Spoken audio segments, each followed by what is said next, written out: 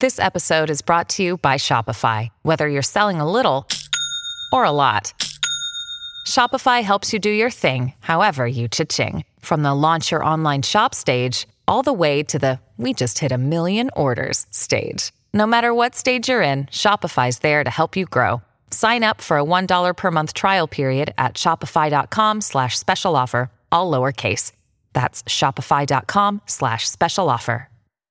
Hello, everybody. This is Marshall Poe. I'm the editor of the New Books Network. NBN listeners like to read books and buy them. So we thought we'd tell you that right now, our friends at Princeton University Press are having a remarkable site-wide sale. You can get 50% off books, including ebooks and audiobooks, with the code 50, F-I-F-T-Y, at checkout until May 31. You can save some real money on Princeton University Press books. I encourage you to go there and check it out. Hello, everybody. This is Marshall Poe. I'm the editor-in-chief of the New Books Network, and I'd like to tell you that the following podcast was produced for the Southern Labor Studies Association. You can visit the SLSA online at southernlaborstudies.org, and you can follow the SLSA on Twitter at SouthernLaborSA. I hope you enjoy the following interview. Welcome to Working History, produced by the Southern Labor Studies Association. Become a member online at www.southernlaborstudies.org. I'm your host, Beth English, and we're speaking today with Jay Driscoll, Assistant Professor of History at Hood College and author of the new book, Schooling Jim Crow, The Fight for Atlanta's Booker T. Washington High School and the Roots of Black Protest Politics, published by the University of Virginia Press.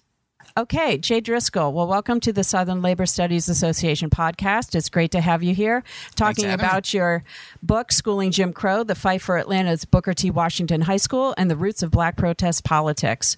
So can you set the stage for us a little bit before we launch into our discussion about the main themes of the book, and describe Atlanta at the turn of the last century, from the late 19th to the early 20th century? What was happening there? Sure. The book takes place in Atlanta, and it covers about 30 years of Atlanta's history, from 1890 to about 1920 or so. Over that time, Atlanta basically triples in size to about 200,000 people by the time you get to 1920. Part of the reason it did that is it was the hub for about 10 major railroads. And along those railroads, thousands and thousands and thousands of people pour into the city. And what this does is, well, first of all, it creates this dynamic in which the city is growing population-wise faster than the city's infrastructure can grow. Mm-hmm. And this is generally true for almost every city at this particular time. So it creates this demand for a broad array of city services and city goods. Access to these becomes the sort of like hallmark of being, having made it in a modern city. Mm-hmm. And this includes things like, public schools, access to swimming pools, libraries, mundane things like sidewalks. Sidewalks kind of get invented in the late 19th and early 20th century and installed in cities. And only the really nice neighborhoods had them at first. These all become sort of sites of contestation between, the rich and the poor, between the, respectable working class and their unrespectable neighbors, and most importantly for Atlanta, between African Americans who have moved into the city and, of course, white Americans who live there. Okay, so can you discuss broadly then, within this context, Southern segregation, Jim Crow, segregated norms, and how this comes to shape a particular kind of urban development in Atlanta? Oh, sure. Yeah. So one of the key terms in my book is this idea of civic rights. And as you have the development of all of these new urban amenities, they become a new way for African Americans to assert equality with white Americans, particularly white Atlantans, I say. So we're used to understanding civil rights, the right to vote, the right to a trial by jury, these sorts of things, which are sort of long-standing, hoary, notions of civil rights history. At the beginning of the 20th century, it's really evident that there are civic rights as well. And these are access to those wonderful benefits of being in a modern city.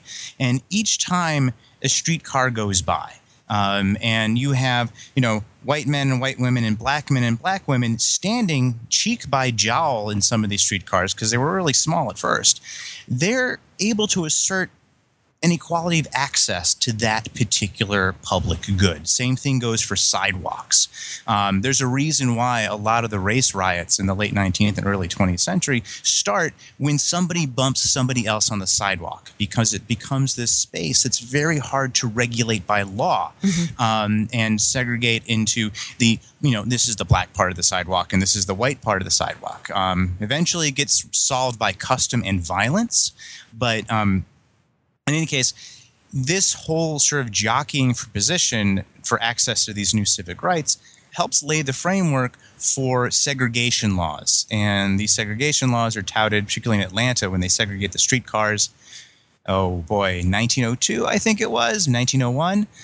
They do it in order to preserve public order and restore harmony between the races, because the line is really obscure in these streetcars. So it sets up this sort of, segregation laws for urban progressives in Atlanta are actually understood as progressive reforms meant to create a harmonious and peaceful city when you have two races living side by side. And for these white progressives, they were pretty sure which race should be on top, but they still wanted to make sure that there was harmony there. What happens is, as these cities are growing and expanding, you have all these urban boosters, people we would understand as progressives today. The people who fought for the municipal ownership of utilities, the people who fought to expand public schools or build public transit. And they're faced with this dilemma because they can see the ways in which African Americans are beginning to assert this equality of access to all these new public goods, but they're very committed to expanding these public goods for, white people. So how are they going to expand and modernize the city for white people without at the same time creating a situation in which black people now have another ground to stand on to assert their equality? And this is kind of in my book, in chapter 1, I kind of talk about this as, this is the progressive's dilemma, particularly for Southern urban progressives. And again, they solve it through segregation. When that fails, they solve it through violence. So what you're arguing then is that there are these competing notions of progress, right? Where you have white progressives with an idea of what progress is, black progressives with an idea of what progress is, and these don't always or even often overlap. And the result of this, you argue, is the emergence of a particular kind of black political activism in Atlanta. And you discuss this in your book as initially functioning under an umbrella of the politics of respectability. So I'm wondering if you can talk a little bit more about this and tell us what the roots of the politics of respectability were and what the dynamics of it were. So a good way of understanding the politics of respectability, this has become a very big buzzword nowadays. Ta-Nehisi Coates wrote about it in The Atlantic, and everyone's talking about it, which is great. Hopefully those people buy my book. But a good way of understanding the politics of respectability is to link it back to Booker T. Washington and his Atlanta Compromise of 1895. This was a speech he gives before the International Cotton States Exposition in Atlanta. And in the speech, it was widely applauded by white Southerners. It was applauded by a certain segment of black Southerners and was condemned by a certain other segment of African Americans nationally. And in this speech, he basically said that African Americans need to give up on the fight against segregation publicly, need to give up on the fight against disfranchisement, and accept your place and work your way up from the bottom. The famous quote that everyone quotes from this, besides the cast down your bucket quote, is, in all things that are purely social, we can be as separate as the fingers, yet one is the hand in all things essential to mutual progress. What Washington is trying to say here is that all those social questions, which include things like interracial marriage, interracial sex, includes things like asserting your equality in a public space by being able to stand in the front of the streetcar wherever you want to in the streetcar. He's saying we need to remain separate as races so that we all remain fingers on that same hand. What he's terrified of, and I think a lot of African Americans are really terrified of, is that this is a moment when, the Negro question gets raised again and again. You go through the newspapers of the late 19th century, and every other editorial page has something with a new answer to the Negro question. Some of these answers are, tuberculosis is taking hold in all these cities where these African Americans are living. Maybe outside of slavery, they can't survive. Maybe they'll just die out, and that will be good for us. Sometimes it gets resolved through calling for, violence against African Americans who seem out of place. Sometimes explicitly race-based disfranchisement. Other times is deportation from the entire, continental United States. And what Washington was trying to do, and this gets back to the politics of respectability, is he's trying to find some way to define citizenship, to deracialize citizenship. In a way that allows some African Americans to stake a claim at some part of American civilization. If they start at the bottom, that's fine because they can get their way up to the top. If they get defined as outcasts, as outside of American civilization, then it's no holds barred. It's black extermination. That's what people really like. That's the nightmare imagination in the back of people's heads. And speaking as a historian, this is conjecture because I don't know what was in people's heads. Where I'm going with this is that this is where the politics of respectability come in. Booker T. Washington needs to change the question. It can't be the Negro question anymore because the answer to the Negro question is always about the Negro. He has to change it to the class question, the gender question. If you can find some way of saying, well, we'll accept exclusions. We'll accept a rigidly hierarchical society in which some people are left out and some people are included, but we make the terms of inclusion respectability, the proper sort of class deportation, deportment, the proper gender deportment, then anyone who behaves properly can be part of that sort of new American polity that is not defined by race. So who were the leaders among the Black community in this emerging politics of respectability? Well, a lot of these folks were, Black businessmen were really, really important. Heman Edward Perry, who was the founder of the Standard Life Insurance Company of Atlanta, was one of the richest people, black or white, in Atlanta. And he developed this pretty big, business organization there and used a lot of his, money to sort of fund other sort of African-American initiatives. And so how did that go over with the powers that be in turn of the century Atlanta, meaning the white Southern progressives? Well, it's interesting. So Evelyn Brooks Higginbotham, one of my favorite historians, introduced this idea, her 1988 book, I think it was, called Righteous Discontent. It's about Black Baptist women in the church. It's great. And she introduced this idea of a bridge discourse.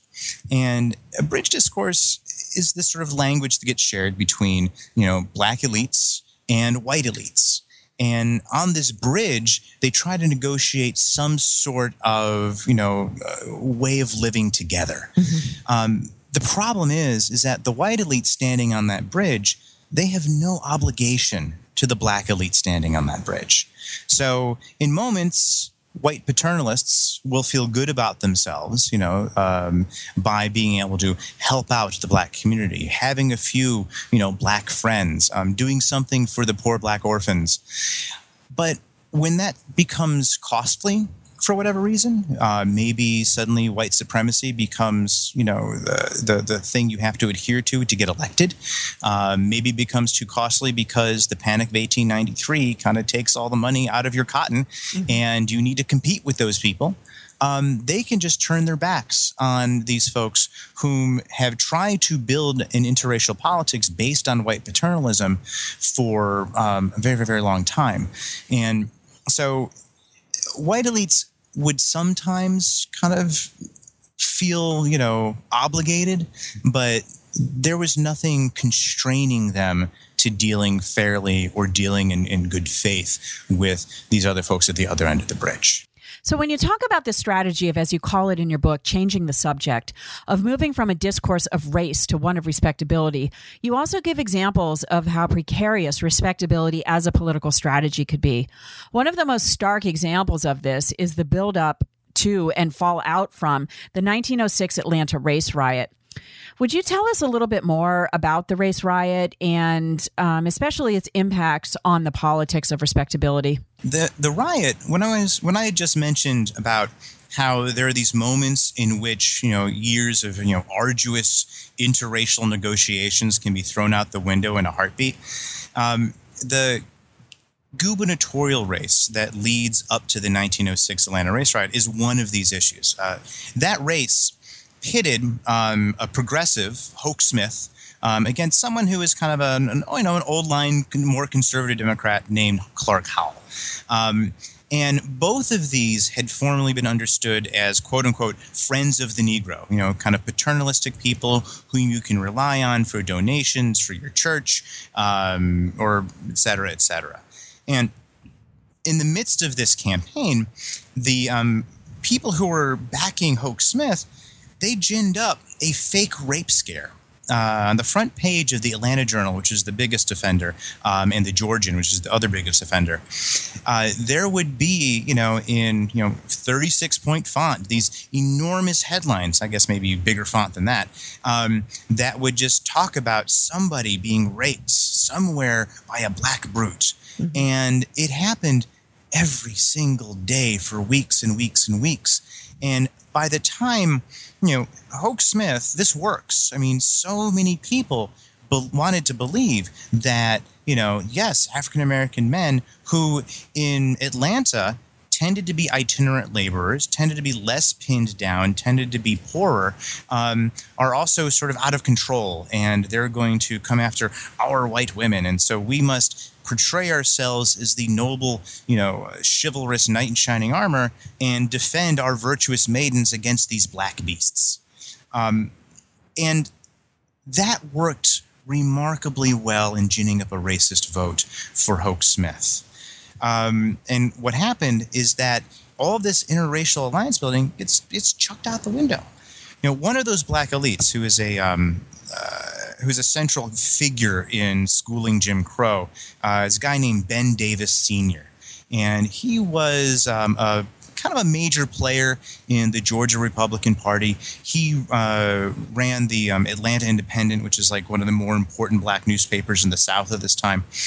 And he had cordial relationships with, white politicians. And this, campaign alarmed him to no end.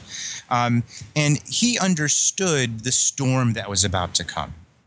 And he kept talking about, he kept putting these editorials in the Atlanta Independent about how black men needed to find a way of defending their black women and keeping them in the home.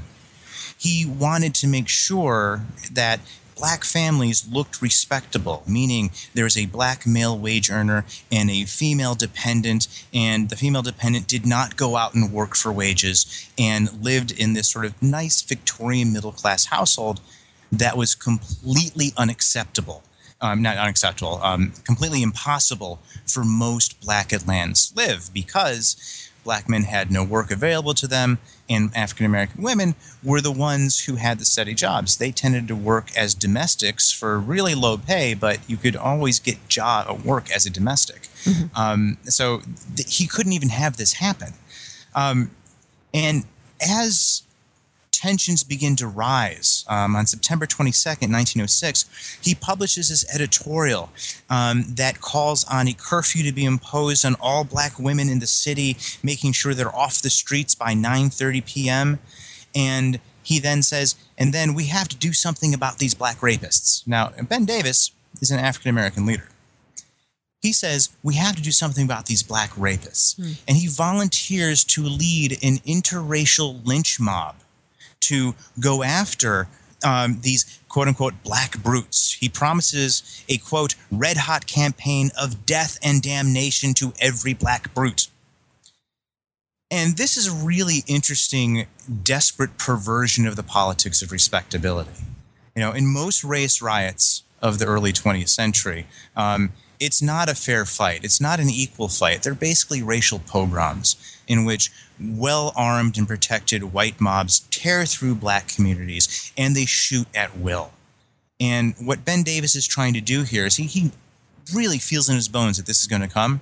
He's trying to change the question. He's trying to make this riot not about black versus white, but about respectable, law-abiding, restrained Victorian middle-class people against black brutes, which preserves some role for middle-class folks like him in the aftermath of this riot. Mm-hmm. The problem is it failed. It failed completely. On September 22nd, the very same day that Ben Davis publishes that call for an interracial lynch mob to stamp out all the brutes, Atlanta breaks out in a 3-day racial pogrom that kills about 25 African Americans. And the people that they target in this riot are not the hoodlums. They're not the criminal elements. They're not the black working class. They're not the vagrants and tramps. They're the respectable black middle class, who are the ones whose rise up the class ladder most threatens sort of like, the racial categories that put white people on top and black people at the bottom. Mm-hmm. The weirdest story to come out of the Atlanta race riot, and this is something that Lugenia Burns Hope, who also figures in my book, and Walter White both talk about, is that it is the hoodlums, the criminal element in a neighborhood called Darktown. They're the only ones that have a lot of guns. And are willing to use them in a disciplined way to shoot at the mob that was coming to their neighborhood. And they managed to save the people of Darktown and the neighboring black neighborhoods from, probably being killed because, here's this unrespectable black element, but who is willing to, take up arms and do very unrespectable things in order to defend themselves against this white mob. And in their sort of diaries and letters, they write about how wonderful or how thankful and grateful they should be about, the hoodlums of Darktown, because they kind of saved us all. So how did this event then become a jumping off point for the emergence of an autonomous black politics in the city? Well, it's interesting. So in the aftermath of the riot, there's a few things that happen to shift the development of black political consciousness. And I think the most important of these is the emergence of a kind of a cross-class alliance of African-American women that found a group called the Neighborhood Union. The Neighborhood Union is kind of loosely modeled on Hull House up in Chicago, one of the famous settlement houses. And its founder, one of its founders, Lugenia Burns Hope, used to work at Hull House kind of before she moved down south to go with her husband, John Hope, who was going to become president of Morehouse and then Atlanta University later. When she gets to Atlanta, she is living in this neighborhood that's relatively dangerous at the time, and there's shootings and there's lots of drunk people on the streets, and she has children.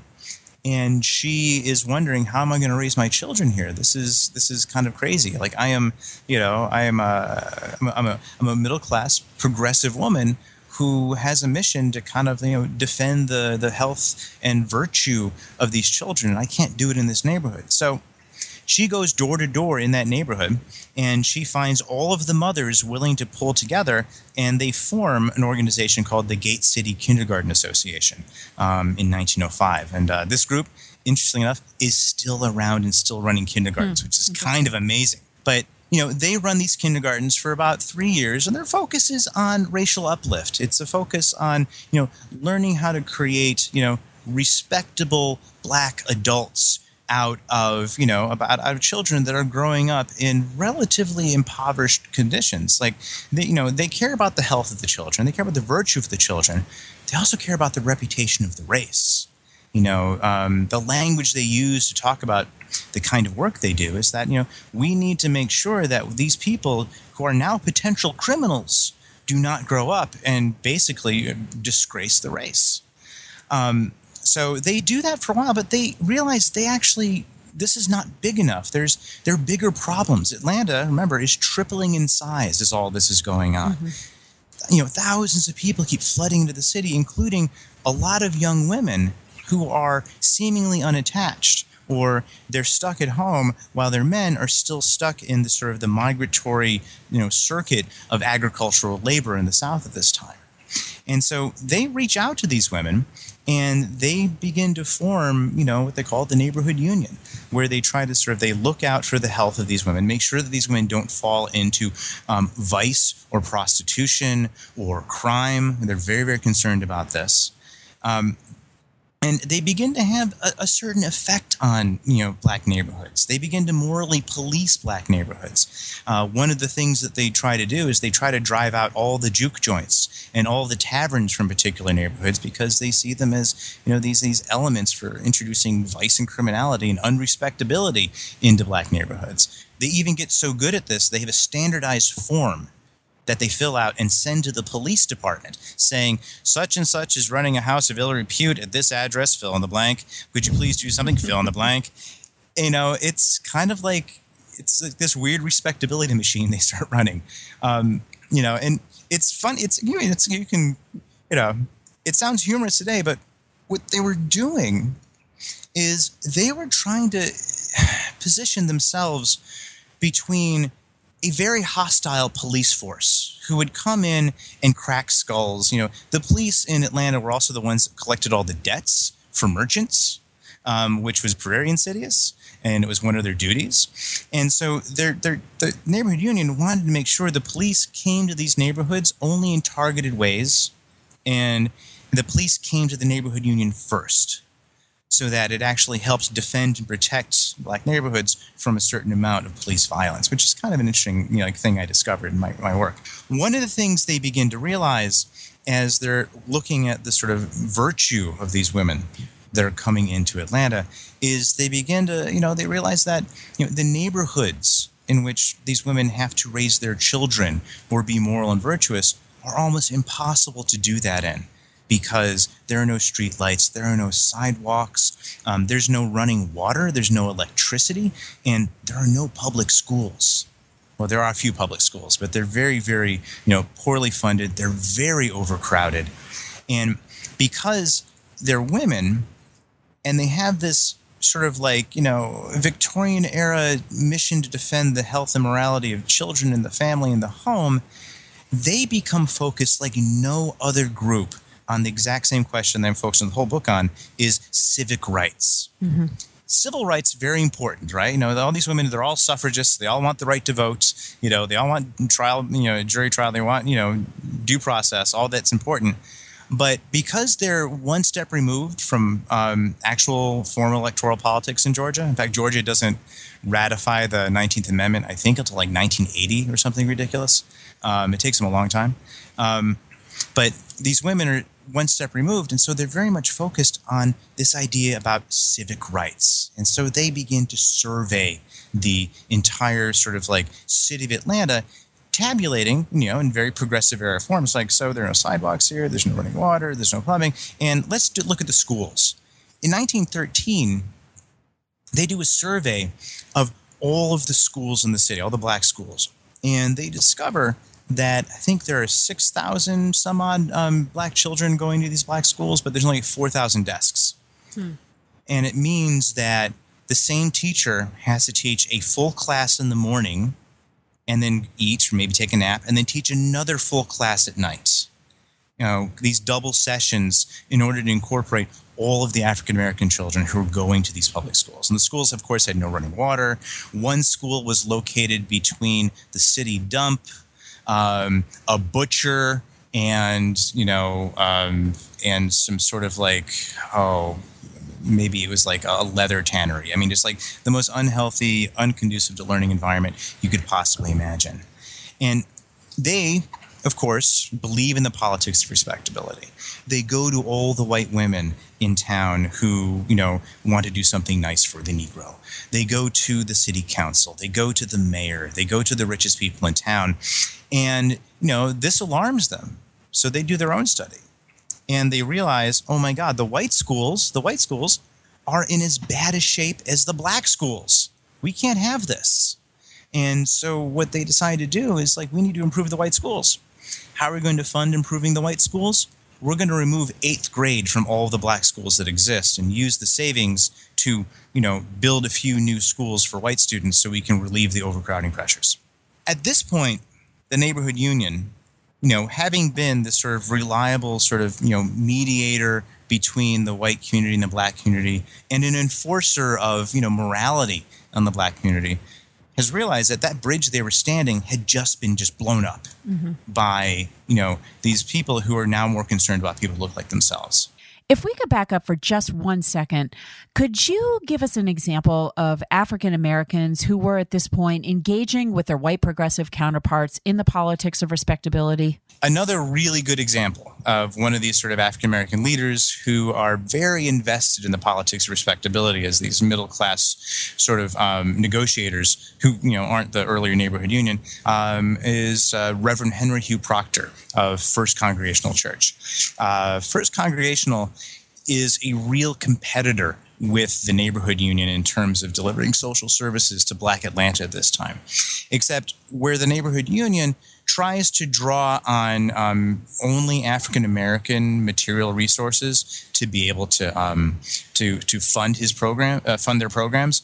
Reverend Proctor relies on the largesse and the philanthropy of Atlanta's most powerful white people, including like Asa Candler, who helped found the Coca-Cola Corporation. A lot of the people who were sort of behind, the riots in 1906. And he runs. He has a gym. He has after-school programs. He's got health clinics, and it does it.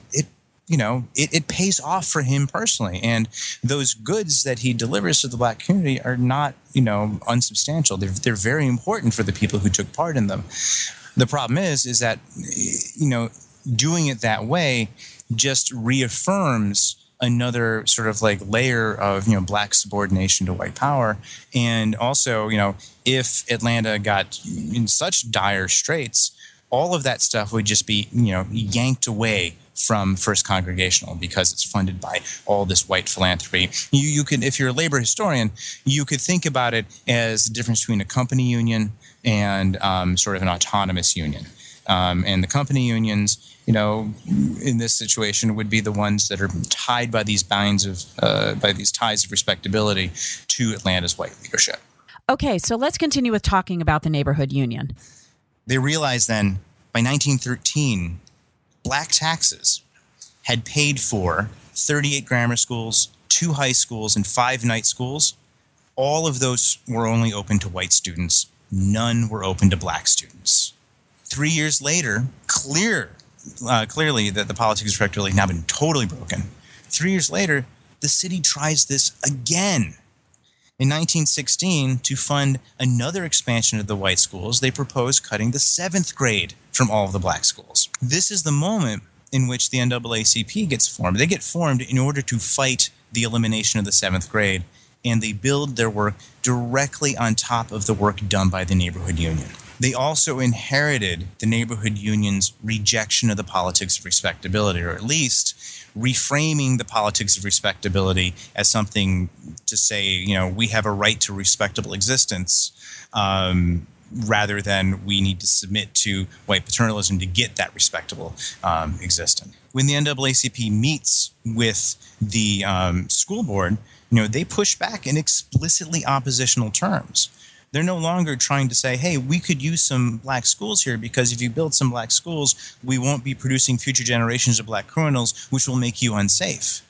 They say instead, we paid taxes to have schools built, and you aren't building any schools. We demand that you build some schools. We demand that you do not cut the 7th grade. And the NAACP saves the 7th grade. And it's a huge, huge, huge victory because they hadn't done that before. And they're trying to figure out, well, how do we do this again? How do we create, how do we go on the offense here? Because we've been on the defensive for such a long time. White Atlanta has progressed rapidly into the 20th century.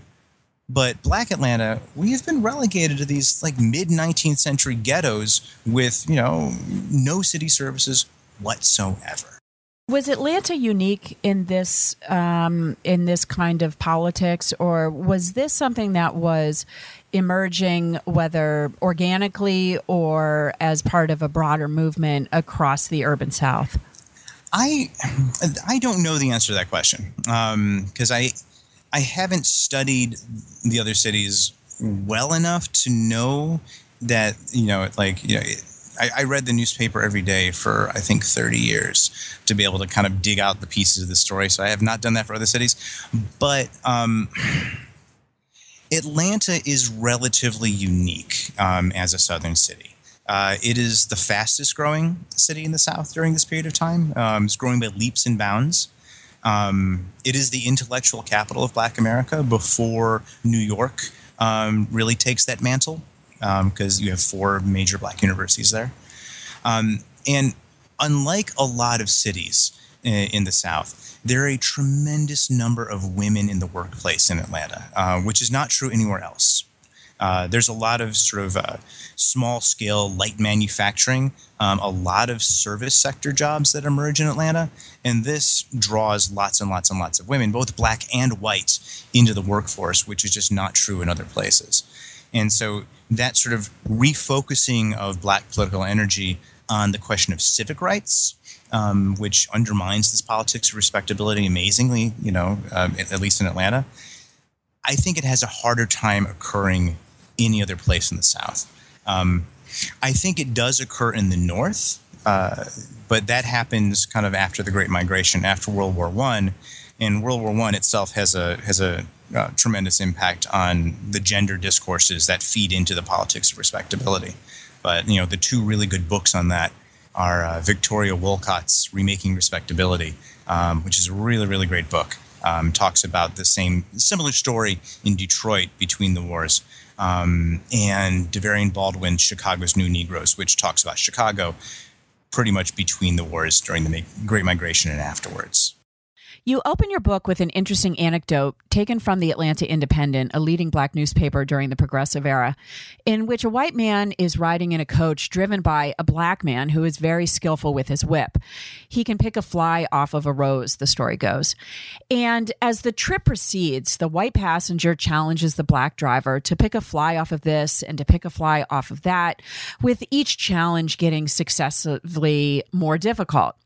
The driver skillfully does this until the driver is challenged to pick a hornet off a nest. And he says, no, he won't, because he says the hornets are organized. And this struck me as an interesting way to start out the book as you explore the story and dynamics of a particular kind of organizing. But I'm wondering if we could perhaps bring the discussion forward to current events. Are there any lessons that we can take away from this anecdote and the broader story about Progressive era Atlanta for today? Yeah, sure. I've been thinking a lot about this, actually. But to answer the question, I actually need to kind of mention the most important thing that happens in the book, which I think I have not mentioned yet, is that at the end of all of this, right, when the politics of respectability has collapsed or has shifted, what happens is that the NAACP in Atlanta, they organize Black Atlantans to pay their poll taxes.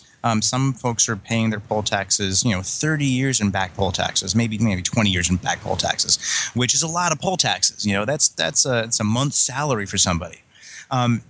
In order to vote in 3 different municipal funding referenda. And each of these referenda is supposed to fund, a new waterworks, expanding the fire department, and very importantly, building more schools. And the NAACP basically gets each of these times, gets the Black electorate in Atlanta to vote down the municipal funding referenda. The first time they do it and the city doesn't understand, and they're like, well, we'll just redo the vote because there's some people, they've left town, they're not back from World War I yet, and they're mechanics and they're on the road. Let's run it again. And so they run it again and they lose the vote again. And this time they realize a lot of Black people have voted against it. And they said, oh, no, there must be some designing white conservatives that are saying, don't vote for this. It's not in your self-interest, which then forces the NAACP to come out with basically a manifesto saying, no, we know exactly what we're doing.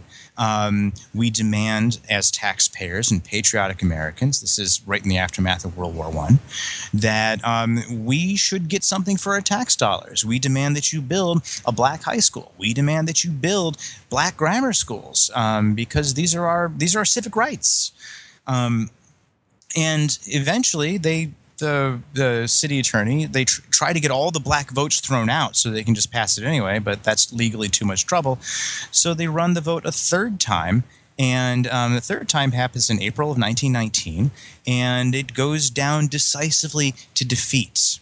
And that's the context in which Jackson McHenry, who had the quote about the colored man in the buggy and whipping the flies off the roses, that's the quote. It came immediately in the aftermath of that last bond election. And what he was trying to say here is that, the entire black middle class of Atlanta, which was sizable enough to send all of its kids to Atlanta University for high school, or send all of its kids out of the state for high school and have them be educated somewhere else, they actually decided, we're going to give up on that politics of respectability. We're going to give up on listening to what the white man who owns the buggy is telling us to do. And we're going to take the side of the flies and the hornets because we know what side we're on. So when Captain Jackson McHenry is saying that, no, sir, they're organized, he's saying that, no, I'm on their side. That's what it means to be organized. And we've seen, these, I'll call them riots. I don't have anything against riots. I'm a historian of the working class. We have these sort of riots and uprisings, in Ferguson and in Baltimore and in Madison and all these other places. We keep hearing this quote from Martin Luther King, that riots are the language of the unheard, and it gets taken out of context quite a bit because King he's not approving of riots at all. He's a very respectable man. He stayed respectable, his entire life. He was very much involved in this respectability politics, but he, of course, twisted it in a way, or shifted it, I should say, to make it more of a weapon than it was previously. But he's not defending riots so much as he's saying that it's really important to listen to those folks on the streets, the folks who did not get go to the right high school and graduate and go to college and wind up in a suit on TV and can speak the proper words to explain what's going on. Sometimes they have to go out on the street and they need to chant, the chant that we heard in the streets of D.C. when we were protesting Eric Garner's murder in December. The words that say, hey, if we can't breathe, you can't breathe. What folks who trot out respectability as a way of saying, well, we can't listen to those people because they're rioters and they're hoodlums and they're whatever, we basically need to say, no, riots are the language of the unheard. We need to hear those people. We need to give them equal political standing to all of those folks, like the Obamas, like Jesse Jackson, like Al Sharpton, who are standing on stage and trying to interpret all of this event and what it means for America. I think in rejecting the politics of respectability, it broadens the circle of solidarity, and it allows, instead of what we've got now, which is middle-class solidarity across racial lines, in which we condemn the poor and the working class for not protesting properly, to racial solidarity across class lines, in which African Americans who are still targeted by a prison-industrial complex, who are still targeted by driving while black. The problems facing America in the 21st century are clearly racial. And to be able to address those and have that riots are the language of the unheard and rejecting the politics of respectability is the first step in allowing that to happen. Okay, that's just a fantastic way, I think, to end our first Southern Labor Studies Association podcast. Thank you, Professor Jay Driscoll, for sharing your thoughts and your insights, and we'll be looking forward to your next project. Great. Thank you so much. This was a pleasure. Thank you again to Jay Driscoll, author of the new book, Schooling Jim Crow, The Fight for Atlanta's Booker T. Washington High School and the Roots of Black Protest Politics. And thank you for listening to Working History, a production of the Southern Labor Studies Association. Visit us online and become a member at www.southernlaborstudies.org.